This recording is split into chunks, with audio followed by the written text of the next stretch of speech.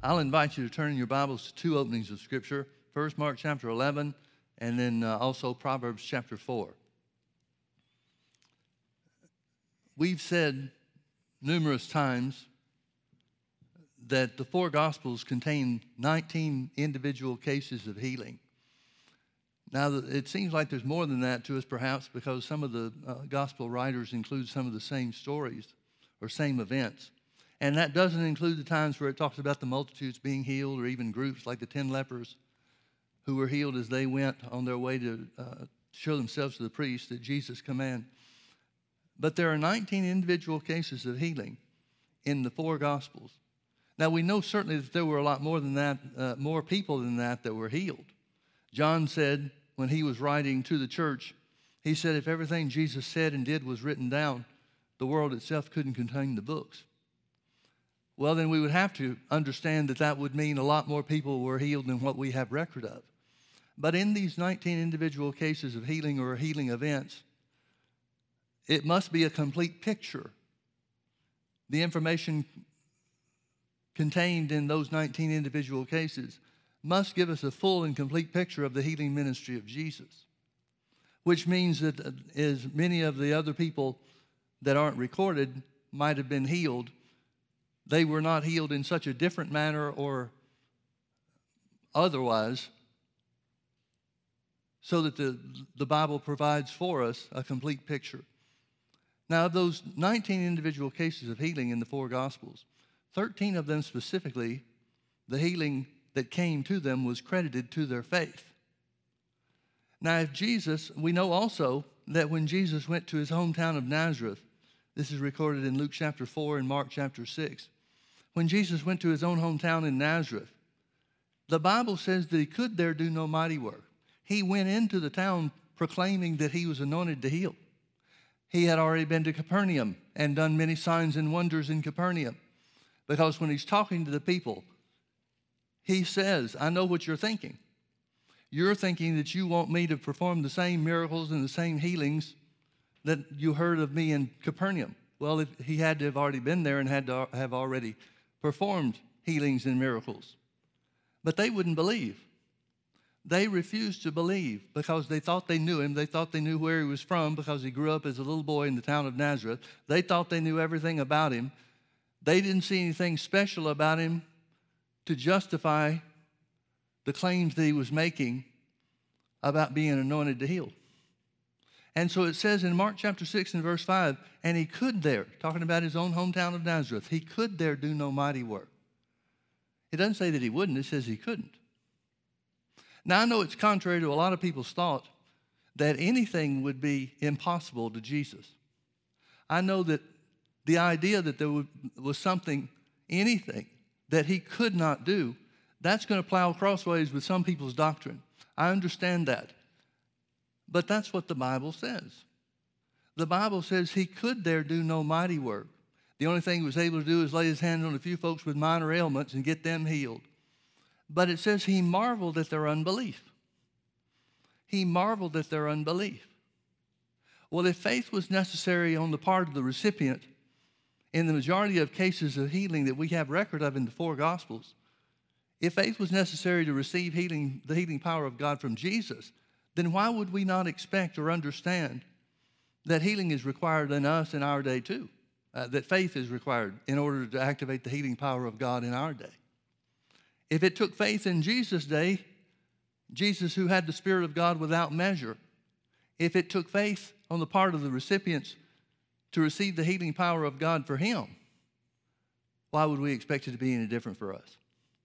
So that's why we put such an emphasis on faith, specifically faith for healing, in these healing school services. Mark chapter 11, Jesus has cursed the fig tree, and the disciples heard the curse that he put on it the day before. He said, no man eat fruit of thee hereafter forever. The next morning they come by and they see the fig tree dried up from the roots. And they ask Jesus about it. Peter calls it into question, and Jesus explains how this miracle took place. Jesus answering said unto them, have faith in God. That's literally have the faith of God. And then he describes what the faith of God, or the God kind of faith, is like. For verily I say unto you that whosoever shall say unto this mountain, be thou removed and be thou cast into the sea, and shall not doubt in his heart, but shall believe that those things which he saith shall come to pass, he shall have whatsoever he saith. Now, folks, we understand that faith is the act of believing. We understand that the words faith and believe are interchangeable. And so when it talks about the God kind of faith, it's talking about Jesus is giving us a record and an example of what the faith of God does. We know that this faith of God was what Genesis chapter 1 tells us that God created the worlds with. He spoke the worlds into existence. He spoke the sun into the sky and the moon into the sky. He spoke the stars into the sky. He spoke the dry land to come up from and be separated from the waters that covered the earth. He spoke the animals in existence. 10 times Genesis chapter 1 tells us, and God said, and it was. And then he makes man. He didn't speak man into existence. He made man in his own class of being. He fashioned him with the works of his hand, the Bible says, and then he breathed into him the breath of life, and Adam and Eve became living souls. That shows us a perfect picture of the makeup of man.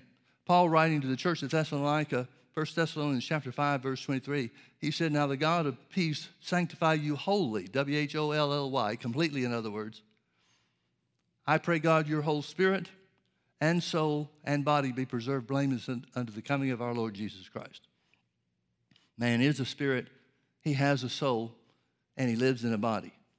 Now, if you'll notice right there in the middle of verse 23, Mark 11:23, he puts one qualifier. He makes one qualification or one stipulation for this God kind of faith to work. Let's read it again. Jesus said, verily I say unto you that whosoever shall say unto this mountain, be thou removed and be thou cast into the sea, and here's the qualifier, and shall not doubt in his heart. Shall not doubt in his heart. Shall not doubt in his heart, but shall believe that those things which he saith shall come to pass. He shall have whatsoever he saith. Folks, notice the emphasis on saying rather than believing. Whosoever shall say unto the mountain, be thou removed and be cast into the sea, and shall not doubt in his heart, but shall believe that those things which he saith shall come to pass. He shall have whatsoever he saith. Now look with me over to Proverbs chapter 4, beginning in verse 20. My son, attend to my words. Incline thine ear unto my sayings. Let them not depart from thine eyes. Keep them in the midst of thine heart. For they, my words, are life unto those that find them. Notice there's a discovery process to the word. They're life unto those that find them, and health to all their flesh. The word of God is health to our flesh. The word flesh there is talking about the entire makeup of the physical makeup of man. So the word of God is life unto us who discover it. Discover it as being God's will. Discover it as being a useful tool and weapon to use against the attack of the enemy. Discover it to be the source of all good things. Paul said it this way in Romans chapter 1, verse 16. He said, I'm not ashamed of the gospel of Christ, for it, the gospel, the good news, the word of God, in other words, for it is the power of God unto salvation. The word salvation that's used there in Romans 1:16 is an all-inclusive word. It's the word sozo, S-O-Z-O in the Greek, and it means rescue, deliverance, to make safe, to make sound, and to heal. Notice here in verse 23 of Proverbs chapter 4, he goes on to say, keep thy heart with all diligence, for out of it are the issues of life. Now remember, Jesus emphasized in Mark 11:23 and that we just looked at, Jesus emphasized the words in our mouth, the words that we speak. He said the God kind of faith was directly tied to our words. Here, it's telling us that a part of the discovery process to make the word life unto us who find it and health to all our flesh, a part of that is understanding the spiritual importance of our words. Here where it says, keep your heart with all diligence, it's talking about the spirit of man. 1 Peter chapter 1, verse 3 talks about, 1 Peter chapter 4, verse 3 talks about the hidden man of the heart, which is the spirit of man. Well, what's that hidden man of the heart hidden from? It's hidden from the 5 physical senses. So the hidden man of the heart, or believing with the heart, and living up to the qualifier that Jesus gave us in Mark 11:23, not doubting in our heart, has everything to do with the words that we speak from within ourselves. In other words, not words that we speak according to the things that we can see outside, not according to the things that we feel as a part of the five physical senses, not according to the reasonings of man, but instead according to what the Bible says is God's word to us. You may remember also that in Proverbs chapter 3, it says, trust in the Lord with all your heart and lean not to your own understanding. See, even in the Old Testament, they made a distinction between the mental part of man, the mind of man, and the spirit. Your spirit issues spiritual forces. Keep your heart with all diligence, for out of it are the issues of the boundaries of life. If we're going to operate in the things of God, if we're going to take hold of all that God has provided for us through the work of Jesus, his sacrificial work, that is, then we're going to have to understand that the forces of life, the forces of healing, the forces of health, the power of God that provides healing for our physical body, that comes from within us. And it's released by our words. Now turn with me over to 1 Timothy chapter 6. 1 Timothy chapter 6, verse 12. Paul's writing to Timothy, who's the pastor of the church at Ephesus, the biggest and the most well-known church of that day. And he says, fight the good fight of faith. Notice there's a fight to faith. Fight the good fight of faith. Lay hold on eternal life, whereunto thou also wert called, and hast professed a good profession before many witnesses. He says, fight the good fight of faith. Now, we talked about this some this morning briefly. But when he says to Timothy, lay hold on eternal life, he can't be saying, Timothy, it's important for you to get saved. We know that Timothy was Paul's son in the faith, his spiritual son. He treats him as a father, much more so than anybody else that traveled with him or worked with him in ministry. He identified with Timothy as his spiritual father. Well, he says, the book of Acts tells us about Timothy, that Timothy had already been saved under Paul's ministry. It tells a story about how Paul brought him to Jerusalem, and since he was not a Jew but a Gentile, they had to go through some specific ceremonial actions to purify himself and so forth. And even at that, there were some places in the temple in Jerusalem where a Gentile could not go no matter what they did. So we know Timothy was already saved. So what's he talking about laying hold on eternal life? Well, there's more than just the forgiveness of sins. There's more to eternal life than just coming into the family of God. And everything that's included in that salvation, that eternal life that Jesus purchased for us, is accessed and or received by this thing called faith, by this spiritual force called faith. So when Paul tells Timothy to lay hold of eternal life, he's saying every part of eternal life, every aspect of what Jesus purchased for us through his death, burial, and resurrection, every part of that is accessed by faith, and healing is a part of that. According to Isaiah chapter 53, verse 5, it tells us, looking forward from Isaiah's time, it tells us what the Messiah would do. And it goes like this. It says, he was wounded for our transgressions. He was bruised for our iniquities. The chastisement of our peace or our prosperity was on him. And with his stripes we were healed. So healing is a part of the work that Jesus accomplished through his substitutionary or sacrificial work on our behalf. Jesus paid the price of the shedding of his blood for physical healing for our bodies just as much as he did to provide us spiritual deliverance through the new birth. It was the same blood of Jesus that was shed for our sicknesses as was shed for our sins. Now let's look at a couple of cases, a couple of instances of healing in Jesus' ministry to get a picture of what belongs to us. Look with me over to Mark chapter 5. We'll start with this.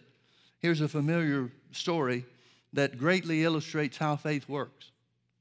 Mark chapter 5, verse 25, and a certain woman which had an issue of blood 12 years and had suffered many things of many physicians, and had spent all that she had, and was nothing better, but rather grew worse.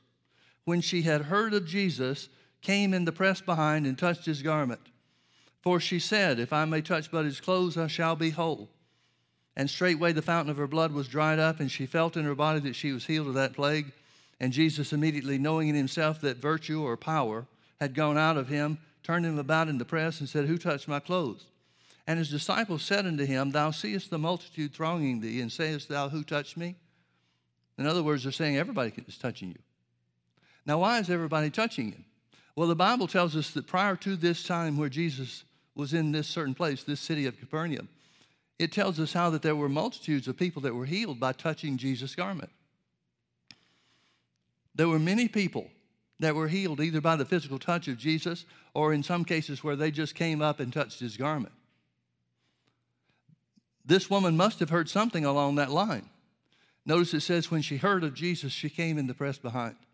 Well, the Bible says in Romans 10:17 that faith comes by hearing and hearing by the word. So if what she heard developed faith in her, and the faith that she had gained from what she heard was to touch his garment to receive his healing, her healing, then that means she had to have heard something about people being healed by the physical touch of Jesus or by touching his garment. Because that's what she did. That's what she had faith for. When she heard of Jesus, she came in the press behind, for she said. Notice the first thing that happened when faith arrived in her heart based on what she had heard of Jesus. The first thing that happened was she spoke. For she said, if I can just touch his garment, I shall be whole. If I can just touch his garment, I shall be whole. Well, she acted on that and came to where Jesus was and touched him. And sure enough, the healing power of God went out of him and into her. Jesus wants to know who tapped into the power. And the disciples are saying, there's no way we're going to find out one person that touched you. Look at all these people that are pressing against you, trying to touch you. They may have heard the same thing that the woman with the issue of blood heard. But one thing's for sure, they didn't let it affect what they did or what they said, and she did. Jesus knew that power had gone out of him, so he knew that there was one certain somebody that touched him in faith, whereas everybody else is just touching him apparently to see what will happen. Folks, the great tragedy of this story is that only one person was healed. Every person in that crowd, every sick person in that multitude could have been healed. It wasn't like God picked and was in the business of picking and choosing who gets it and who doesn't get it. She made the determination of what she would have because she began to say. Now remember, Jesus identified and defined the God kind of faith as whosoever shall say unto the mountain, or the problem, or the sickness, or the disease. Whosoever shall say unto the mountain, be removed and be cast into the sea, and shall not doubt in her heart, but shall believe that the things that she says will come to pass, she'll have whatsoever she said. Well, that's what she got, isn't it? She got exactly what she said. Well, the story continues. Jesus finds out. She comes in and admits what's going on. Jesus looked round about to see her that had done this thing, but the woman, fearing and trembling, knowing what was done in her, came and fell down before him and told him all the truth. And he said unto her, daughter, thy faith has made thee whole. Go in peace and be whole of thy plague. Now, it's interesting to me that Jesus did not credit the healing power of God as being the major emphasis here. He did not say, well, lady, you're sure lucky that you tapped into the power of God. No, rather, Jesus credits the faith of the woman. He credits the woman's faith as being the active agent that made the healing power that Jesus was anointed with hers for the effect or the result of healing for her body. Well, then we have to make a conclusion then. We have to draw a conclusion from this story. And that is what she said. Remember what happened when she heard of Jesus. She came in the press behind, for she said, if I can just touch his clothes, I shall be whole. What she said had to be her faith speaking, because Jesus identifies that her faith made her whole. So what she said was her faith speaking. What you say is your faith speaking too. What I say is my faith speaking too. Now, I want you to understand something about this. And whereas we look at this story, and it's a great story. I love the details of the story because it helps us understand how we can stand in faith and reach out and take hold of what belongs to us, just like she did. But Jesus doesn't credit this as being some unusual manifestation of faith. Jesus doesn't look at this as some great faith. He says, daughter, your faith has made you whole. Go in peace and be whole of thy plague. But this seems to just be, in his estimation, this seems to be run-of-the-mill general faith. This seems to be the kind of faith that he would expect from the ministry that he's engaged in, the anointing, including the healing power of God that's upon him. Now, there are 2 times in Jesus' ministry where he identifies somebody as having great faith. Let's look at those real briefly. Look with me over to Matthew chapter 8.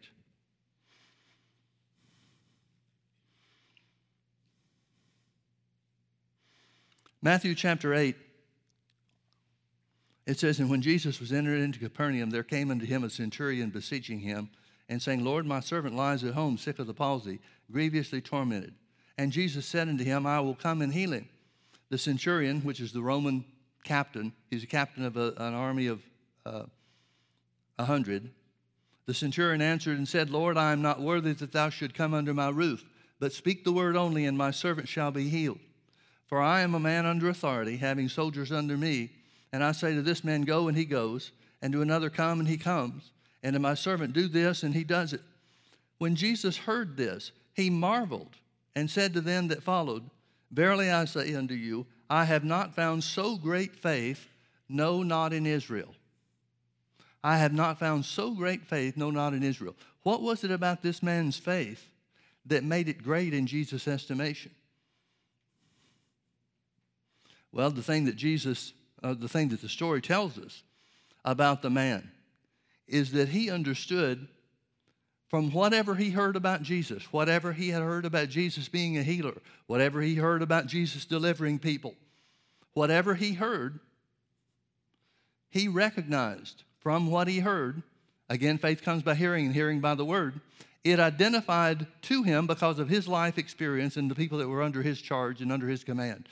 He recognized that for Jesus to heal the sick, he had to have authority over sickness and disease. And because his place in the Roman army was such that it was a matter of authority, he had people that he had authority over, and there were people over him that had authority over him. He understood that if Jesus had that authority over sickness and disease, then it wasn't necessary for a physical touch, because authority is exercised through words. So his position was, speak the word only. I don't need you to come to my house. I don't need my servant to touch your clothes. It's not necessary for there to be a physical presence, Jesus' physical presence. Now, folks, think about this. Who would turn down Jesus coming to your house? If Jesus said, I'll come to your house, most people would just say, well, whatever I was planning, and we'll go with your plan instead. But this guy was different. This guy said, I understand authority. I understand that the only way that you're able to heal and deliver people is because you have authority over sickness and disease. So speak the word only, and my servant will be healed. Speak the word only, and my servant will be healed. The thing that made Jesus marvel at this man's faith and identify it as great faith was that the power was in the words of the one who had authority over sickness. The power, the healing power of God, was contained in the words of the one who had authority over sickness and disease. Folks, that was true then, and it's still true today. That's why Paul said the gospel, the good news of Jesus, is the power of God unto salvation, unto healing, unto deliverance, unto rescue. The word of God is sufficient, well sufficient in power to heal the flesh of any and everybody that comes to him.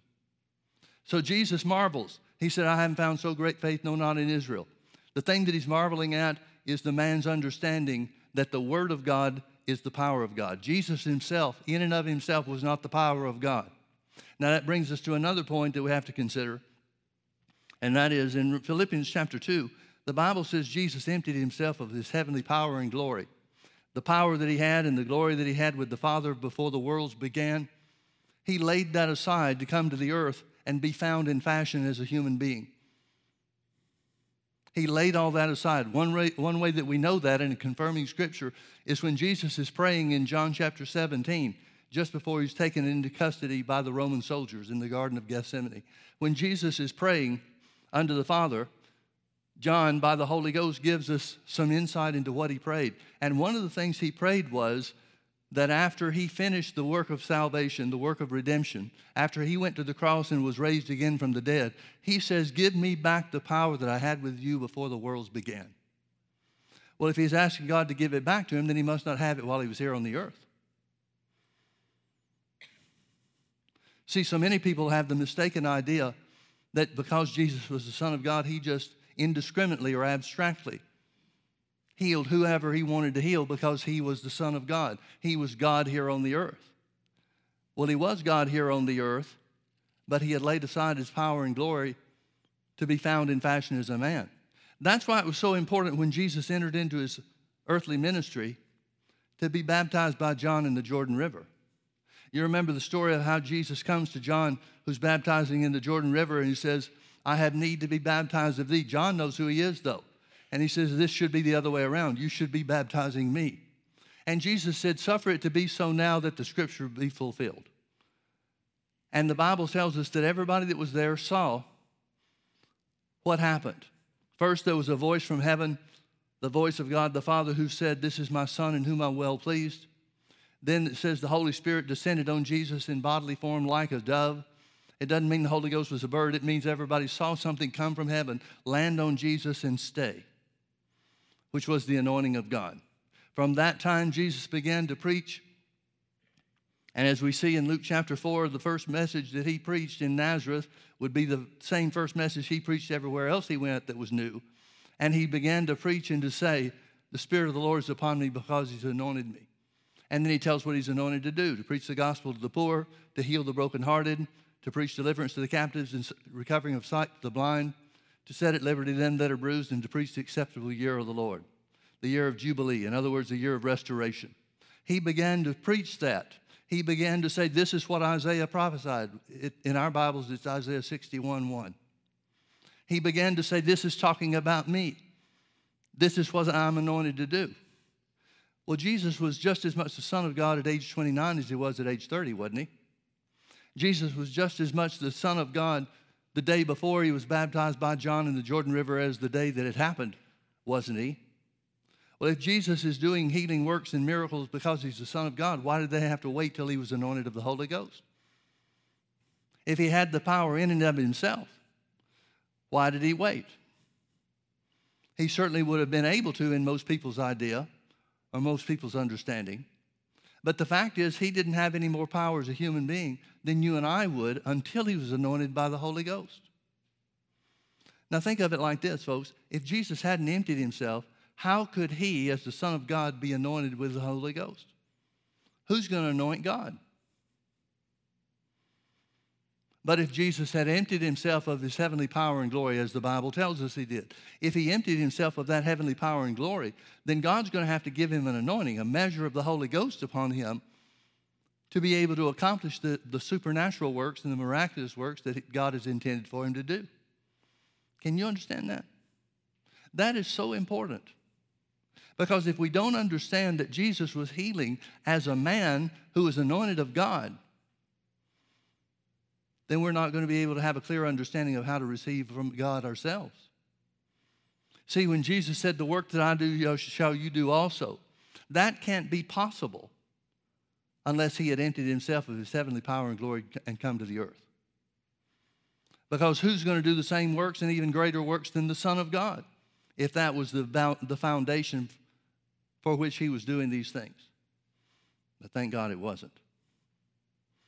Thank God it wasn't. When Jesus was anointed of the Holy Ghost, then we see the healing power of God being made manifest to those that come to him. And as we've seen in these two examples already, the woman with the issue of blood, she activated the power of God that was on Jesus, the healing anointing that was on Jesus, by saying from her heart what she believed. If I can just touch his clothes, I shall be whole. If I can just touch his clothes, I shall be whole. The centurion said, speak the word only, and my servant will be healed. Now, folks, this story is important for a couple of reasons, but let's talk about one of them for just a moment. And that is, if Jesus was still on the earth, if Jesus was still anointed here on the earth, then it would be a simple thing just to get to where he is and everybody could receive their healing. But Jesus is not still here on the earth, but his word is. And the centurion's recognition that the word is the power, the word of God, the word spoken by Jesus. We don't know who the centurion thought Jesus was. Did he think that he was the Messiah? Maybe. Was that necessary for him to think or to believe? Apparently not. He doesn't say anything about Jesus being the Messiah or believing that he is. He just simply says, if you have authority over sickness and disease, then your words will reach to my house and you don't have to come. And Jesus says, this is greater faith than I found in Israel. The implication is he expects to find this kind of faith among the Israelites, but he didn't. But he found it in this Jewish and this Gentile soldier in the Roman army. Now look with me to another example where Jesus identifies great faith. Look to Matthew chapter 15.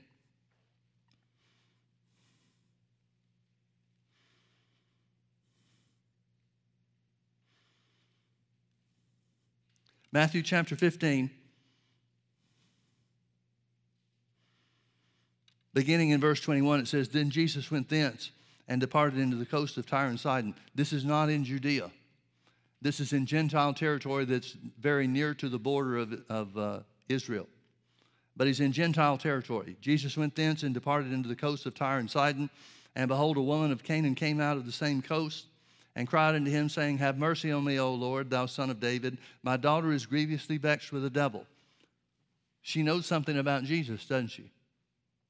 She's just not indiscriminately going out asking anybody to heal her daughter, because that wouldn't make sense. Nobody else would be expected to have healing or delivering power. But when she hears of Jesus, she identifies, she comes to a conclusion of who she thinks he is. When she calls him the son of David, that's a messianic term. She's saying, I believe you're the Messiah. She identified her faith in the fact that he was sent from God to be the Savior of the world. So she cries out and says, have mercy on me, O Lord, thou son of David, for my daughter is grievously vexed with the devil. But he answered her not a word. He didn't even respond. And his disciples came and besought him, saying, send her away, for she cries after us. Now we've already heard, and the scripture identifies one thing that she said. Have mercy on me, O Lord, thou son of David. My daughter is grievously vexed with the devil. But the next verse tells us or implies to us that she doesn't let up. Just because Jesus didn't answer her, she didn't turn back.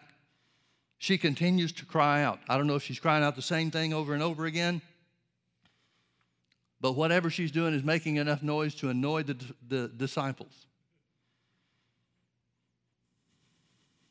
And so the disciples, who at this point in time in Jesus' ministry are primarily responsible for crowd control, turn it back on Jesus and saying, you're going to have to get rid of her. We can't shut her up.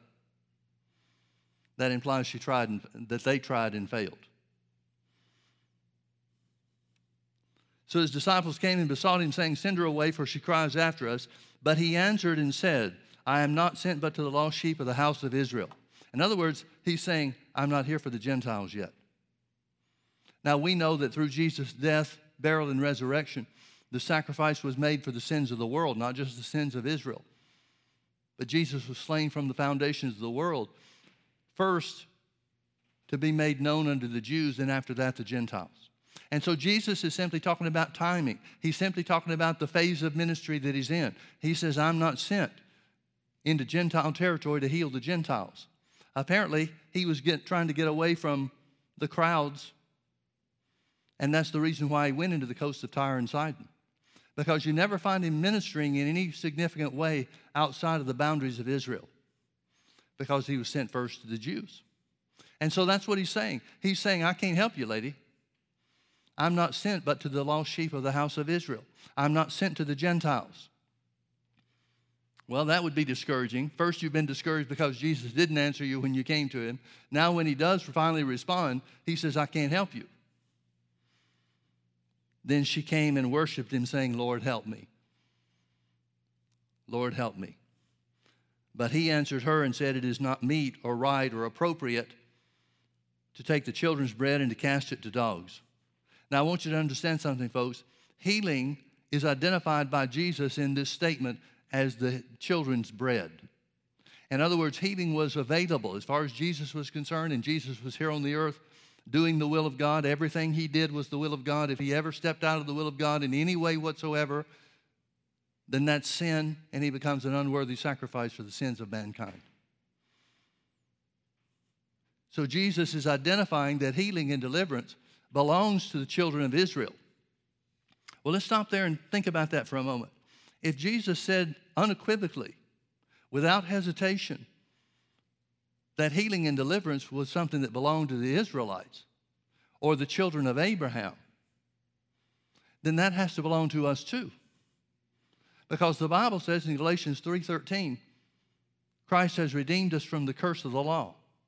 Go back to Deuteronomy 28 and look at the curse of the law, and it's chock full of sickness and disease, different sicknesses and different diseases. And then it summarizes it by saying, also every other sickness and disease not mentioned in this book of the law will come upon you through disobedience. So all sickness and disease is identified as a part of the curse of the law. So when Galatians 3:13 says Christ has redeemed us from the curse of the law, being made a curse for us, for it is written, cursed is everyone that hangeth on a tree. It goes on to tell us why. That the blessing of Abraham might come on the Gentiles. That the blessing of Abraham might come on the Gentiles. This children's bread that he identifies as including sickness and disease, or healing and deliverance, rather, from sickness and disease. This thing that he identifies is the blessing of Abraham. And the Bible says because of what Jesus did on the cross as our substitute, it belongs to you and me too. No exceptions, no qualifications. It simply belongs to us. So he says it's not right to take the children's bread and to cast it to dogs. Now that's an insult. It's a common insult, and it doesn't mean there's any animosity behind what he said. But the Jews considered themselves the chosen people of God, rightly so. God did choose them. But they considered everybody else as dogs. They considered themselves as God's favorite, and everybody else is not. So when he says it's not meet or right or appropriate to take the children's bread and to cast it to dogs, he's insulting her. But she doesn't take the insult. She said, truth, Lord, yet the dogs eat of the crumbs which fall from their master's table. Then Jesus answered and said unto her, O woman, great is your faith. And her daughter was made whole. Great is your faith, be it unto thee even as thou wilt. And her daughter was made whole from that very hour. Now we saw what Jesus identified as great faith to the centurion in Matthew chapter 8. What is he identifying as great faith on the part of this Gentile woman that gains her access to the healing and delivering power of God even before it was intended to be available for the Gentiles?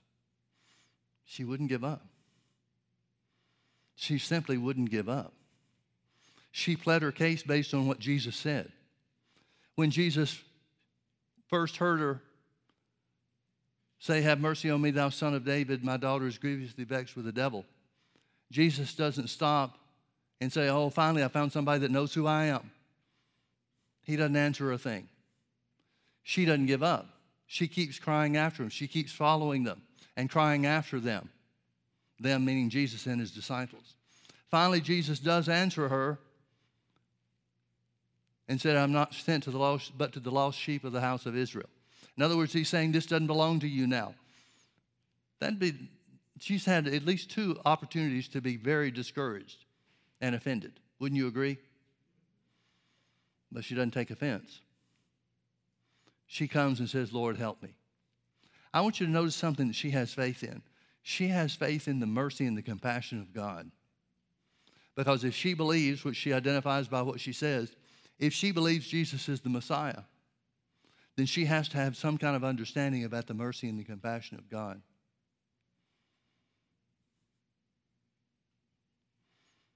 So she worships and she says, Lord, help me. Lord, help me. Now, folks, Jesus was the manifestation of God's will here in the earth. In other words, everything that we see Jesus doing, Jesus even said this to his disciples. He said, he that has seen me has seen the Father. That means every act of mercy and compassion that we see in Jesus during his earthly ministry is exactly the same compassion that he and God the Father have now in our day. He wasn't more compassionate. God wasn't more compassionate for the people that came to Jesus when he was here on the earth than the people that live on the earth now. It's all the same as far as God's concerned. He has compassion on everybody.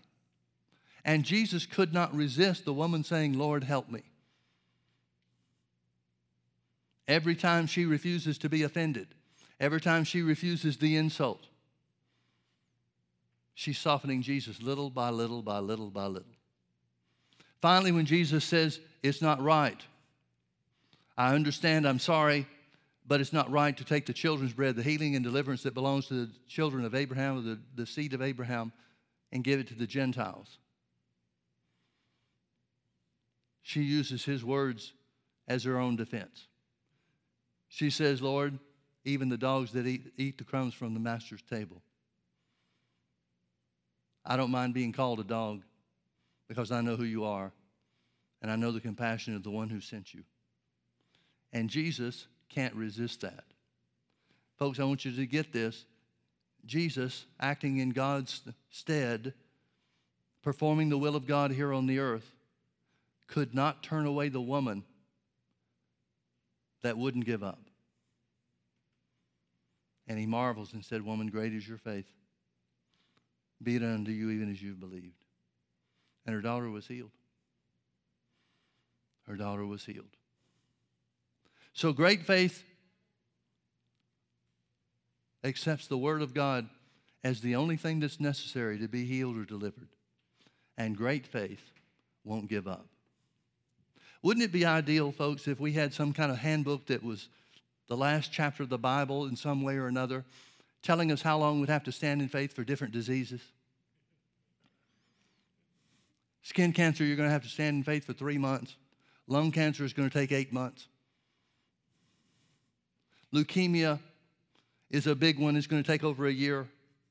Wouldn't it be helpful if we knew ahead of time what we were in for? But if we knew, it wouldn't be an operation of faith. We'd be going by what we see and feel. I remember not too long ago, well, it's been 5 or 6 years ago now maybe, but I remember somebody came out with some kind of teaching about fasting. They said that they had a special revelation from God about fasting, and that if you fasted a certain amount of days for each sickness and disease, then it would cover you and you'd enter into his healing. Very similar to what we just identified before, only this way it was fasting. Neurological disorders took a 21-day fast. Cancer, lung cancer, took a 30-day fast, and that kind of stuff. And I remember hearing it at the time, and there were people that were excited about it and all that kind of stuff. And I remember at the time thinking, how do they know? Is there somebody that had these diseases that just went on the experimentation trail and saw how long that it took? It was just ridiculous. But people who weren't grounded in the Word, looking for something other than the Word, bought into it. And it caused harm for a lot of people. Folks, God cannot resist the faith that speaks the Word only. Not like he's trying to. It pleases God when we stand in faith. And God can't resist somebody that won't give up. If we incorporate those characteristics in our faith, nothing can stop us from receiving. If you recognize that the Word of God is the power of God, and the Word of God spoken in and of itself, Jesus took our infirmities and bore our sicknesses, and with his stripes we are healed. If we recognize that that Word has enough and even more than enough power to bring us into divine health, no matter how long it takes, no matter what obstacles arise, no matter what symptoms occur, or what we feel or think about any of the things that took place or take place after we start believing God, if we take the position that we just won't give up because the Word of God is true, the devil doesn't have enough power to enforce sickness and disease over us. He just doesn't. Jesus identifies these as great faith. As I said, the woman with the issue of blood, he didn't say her faith was great. Doesn't mean it wasn't. But the implication is she operated under just normal, ordinary faith. Where did she get the faith that she operated in? When she heard of Jesus. When she heard of Jesus. She came in the press behind, for she said, if I may touch but his clothes, I shall be whole. And the healing power of God went out of Jesus into her, and she felt in her body that she was healed of that plague. And after 12 years of suffering many things at the hands of physicians, along with spending everything that she had for those doctors and physicians to help her, now she stands strong, she stands tall, healed from every trace of every symptom of the issue of blood. All because she believed that Jesus was the healer. All because she believed that he was anointed to heal her body. Well, I believe that too, don't you? I believe from the Word of God that Jesus did take our infirmities and bear our sicknesses. And with his stripes we were healed. Well, if we were healed, that means I am. If we were healed, that means you are. That means present tense. Even now, in the mind of God, you are healed because Jesus paid the price. The price that was necessary to bring healing and deliverance to you and me. So what should we do? Speak the word only. If we're going to have the same kind of faith as the centurion and not give up, no matter what, if we're going to have the faith of the Syrophoenician woman. I don't know about you, but I'd like God to look at me and marvel and say, what great faith I've found. That'd be a lot better than him showing up and saying, well, why wouldn't you believe? Everything Jesus did, he encouraged his disciples to be faith-filled instead of faithless. Everything that he did incited the people that he was around to believe in God, to believe in God's goodness, to believe in his mercy. Well, how do we know when we believe? If you have faith as a grain of mustard seed, you'll say to the mountain, be removed and be cast into the sea, and it should obey you, and nothing will be impossible unto you. That's the way he said it in Matthew chapter 17. Faith speaks. The fight of faith, therefore, is one and only one thing, and that is hold fast the profession of your faith. Everything the devil does, every circumstance he brings to you, every pain, everything that he brings is designed to do one and only one thing, and that is to change what you say, to get you speaking something other than the Word of God, to take you out of the position of the centurion. Speak the word only and my servant will be healed. Speak the word only and I will be healed. He's after your words. Hebrews chapter 10 verse 23 says, let us hold fast the profession of our faith without wavering, for he is faithful that promised. You remember where we started in Mark 11:23, where Jesus said, and shall not doubt in his heart? Shall not doubt in his heart. Doubting in your heart is speaking contrary to or against the word of God. It's speaking according to what you see and feel rather than what the word says. And that's the one area, the main area, that the devil is always going to try to attack us. We need to be, like Paul said, where we're not ignorant of his devices. His devices, his scheme, his plan is to create such a distraction in your life or in your body, in your circumstances, in your situation, so that you speak against what God's word says. Because if he can get you to speak against God's word, he can rob you of everything the Bible says is ours. That's the fight of faith. The fight of faith is to maintain your profession or your confession of faith. Look at the woman with the Syrophoenician woman, rather, in Matthew chapter 15. She wouldn't give up. She wouldn't change what she came for. She wouldn't quit until she got it. And Jesus marvels and says, woman, great is your faith.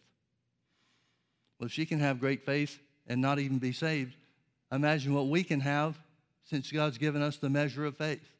And that the fact is that we can build and increase our faith by meditating in the Word of God.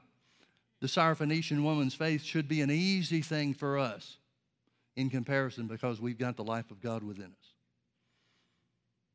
She wouldn't give up, and that pleased God. So much so that she received what she came for. Amen? Let's pray. Oh, Father, we bless your name. We exalt you. We magnify you. We worship you, Lord Jesus, as our healer. We thank you, Lord, that you took our infirmities and bore our sicknesses, and with your stripes we were healed.